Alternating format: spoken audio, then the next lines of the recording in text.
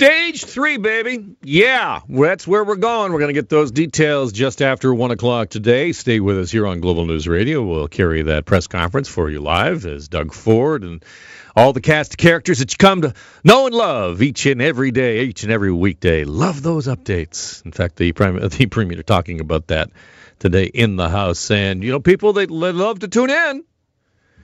There's a lot of questions about, okay, well, do we need them every day? Really?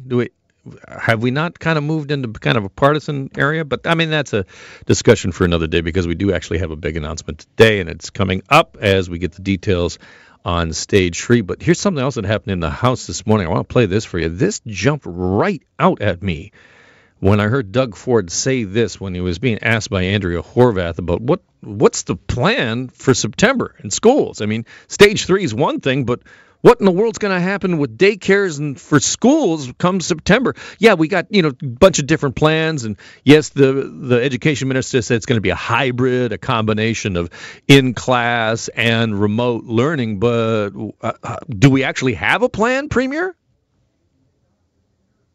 But what I'm hearing from parents, it's a good plan. And what I'm hearing from school board trustees, that thank you for giving us the option, rather than forcing down options down our back. So every jurisdiction is a little different, Mr. Speaker, and what applies up in Kenora doesn't necessarily apply in Hamilton, Mr. Speaker, applies in Toronto. So we're giving them the flexibility to make the plan, work with the school boards, making sure they work with the parents and community organizations, and we're going to move forward in September and keep the kids safe. That's our number one priority. That is Doug Ford in the House this morning. Did you catch that? It's kind of a roundabout way of saying, but what you peer through that, and what he is saying is that individual school boards will decide which portion of the plan, how a hybrid will go and how it will not. So we could have a totally different kind of September for kids in Sault Ste. Marie than we do for kids in Brampton. That's very interesting, and I don't believe we have heard that before, and that will be very, very odd, because is there not going to be some sort of provincial standard for all of this? It's really going to come down to where you live in the province means you get to go to school or don't get to go to school, or you're going to school every other week as opposed to every day. It is going to be interesting. There'll be questions about that after 1 o'clock, even though most of the questions will be regarding Stage 3. Here's our Queen's Park Bureau Chief, Travis Dhanraj, talking about what is in and what is out of Stage 3 as we understand it. We are likely to see, theaters, gyms, in-dining, restaurants open up, but we're not going to see major concerts and major events happen right away.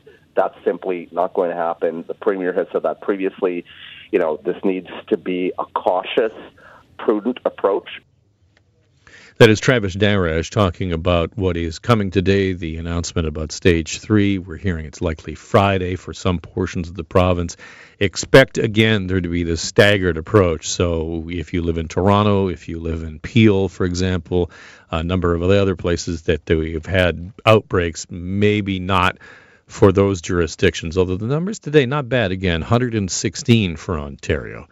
And just put that in perspective, Florida, we have 2/3 of the population of Florida. In Florida today, 12,600. 12,600 in Florida. 116 for us.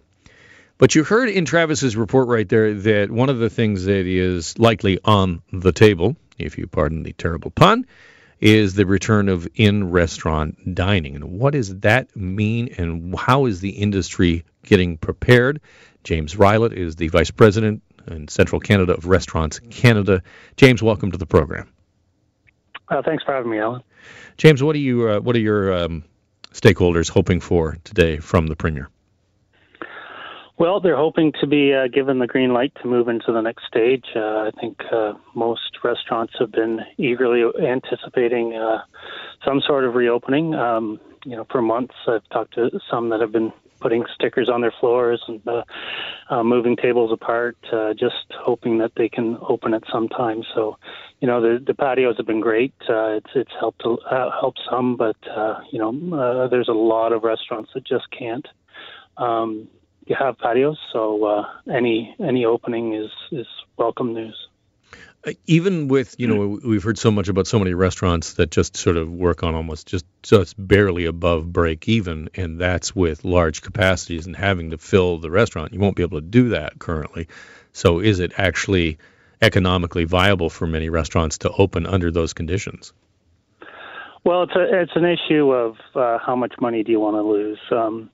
What we're seeing is even the restaurants that are open, over 60% are still losing money. But they have to make the equation is, are we going to lose more money if we're closed or more money if we're open? So that's what many people are doing. They know they'll continue to lose money, but I think most people are saying, well, we're going to lose less money than if we remain closed, and we have to try and get open eventually anyway. So they're willing to take the hit and start serving customers again.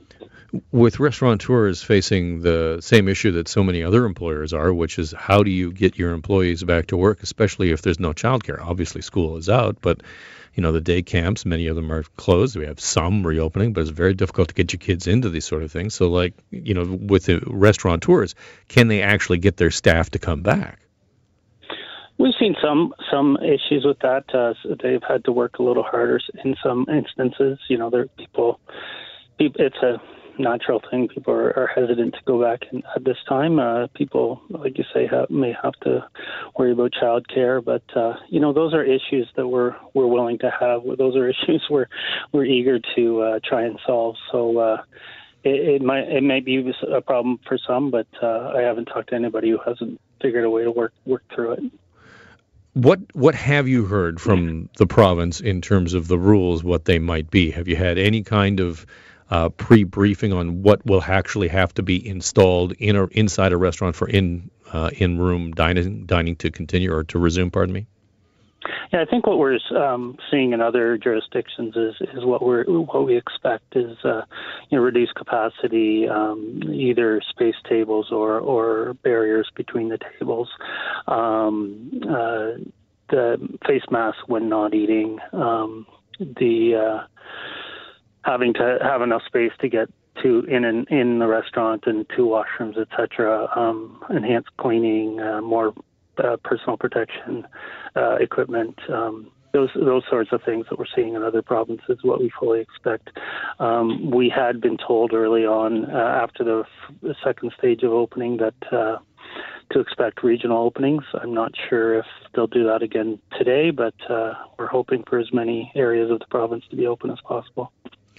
Would you expect to see a sort of a rerun of what we saw before in terms of stage 2, having that stage reopening where Toronto's not part of it? Well, that's what we had been expecting, but when I look at the numbers, it seems that most areas are pretty similar for numbers of new cases. So it's not like when the stage 2 opened and Toronto stood out as an area of hotspots. It's looking like it's pretty much the same across the province. So hopefully that's not the case. But I guess we'll find out in a little over a half hour. James Rylett is the Vice President in Central Canada of Restaurants Canada. James, great to have you on the program. Thank you so much. Thanks for your time. So there you have it. You're going to be able to go out to a bar or a restaurant. Maybe you'll be able to lift some weights. All of this is very exciting, is it not? Shots, everybody. Belly up to the bar. Round of shots for... Okay, no, you just got to stay over there. Just you and your shot over there, please, if you don't mind. Stay back. Be odd. How do you feel about this? Do you see yourself like, yep, I'm heading out to the Keg, or wherever it is. By the way, people at the Keg, you are now an advertiser on this radio station. You'll need to remit a check. In fact, don't actually pay me, pay my mom, because that's the way we handle things now in Canada. Just the cash to my mother, and maybe a sibling, one of my sisters. Just that you handle that. But here's my concern about all of this, is that we still don't have childcare or daycare, or, like I said, we don't have a real plan for when we go back to school. And right now we're going to start reopening, And it's very possible, and all the experts say that, it doesn't matter how much you have flattened the curve, as you reopen, you will get spikes. That is just inevitable. So, the numbers that we have today expect, if we do have this stage reopening, as we're expecting to have announced today, that expect in a couple of months, or rather a couple of weeks, 4 or 5 weeks from now, that the numbers will start going back up. And here's what I'm telling you. You really want to open up bars at the expense of getting kids back to school in September? This is a concern. I think everybody should be worried about it. And hopefully the youngsters, don't go crowding into busy nightclubs and we see the kind of spikes that we've seen in the United States. Hopefully that does not happen.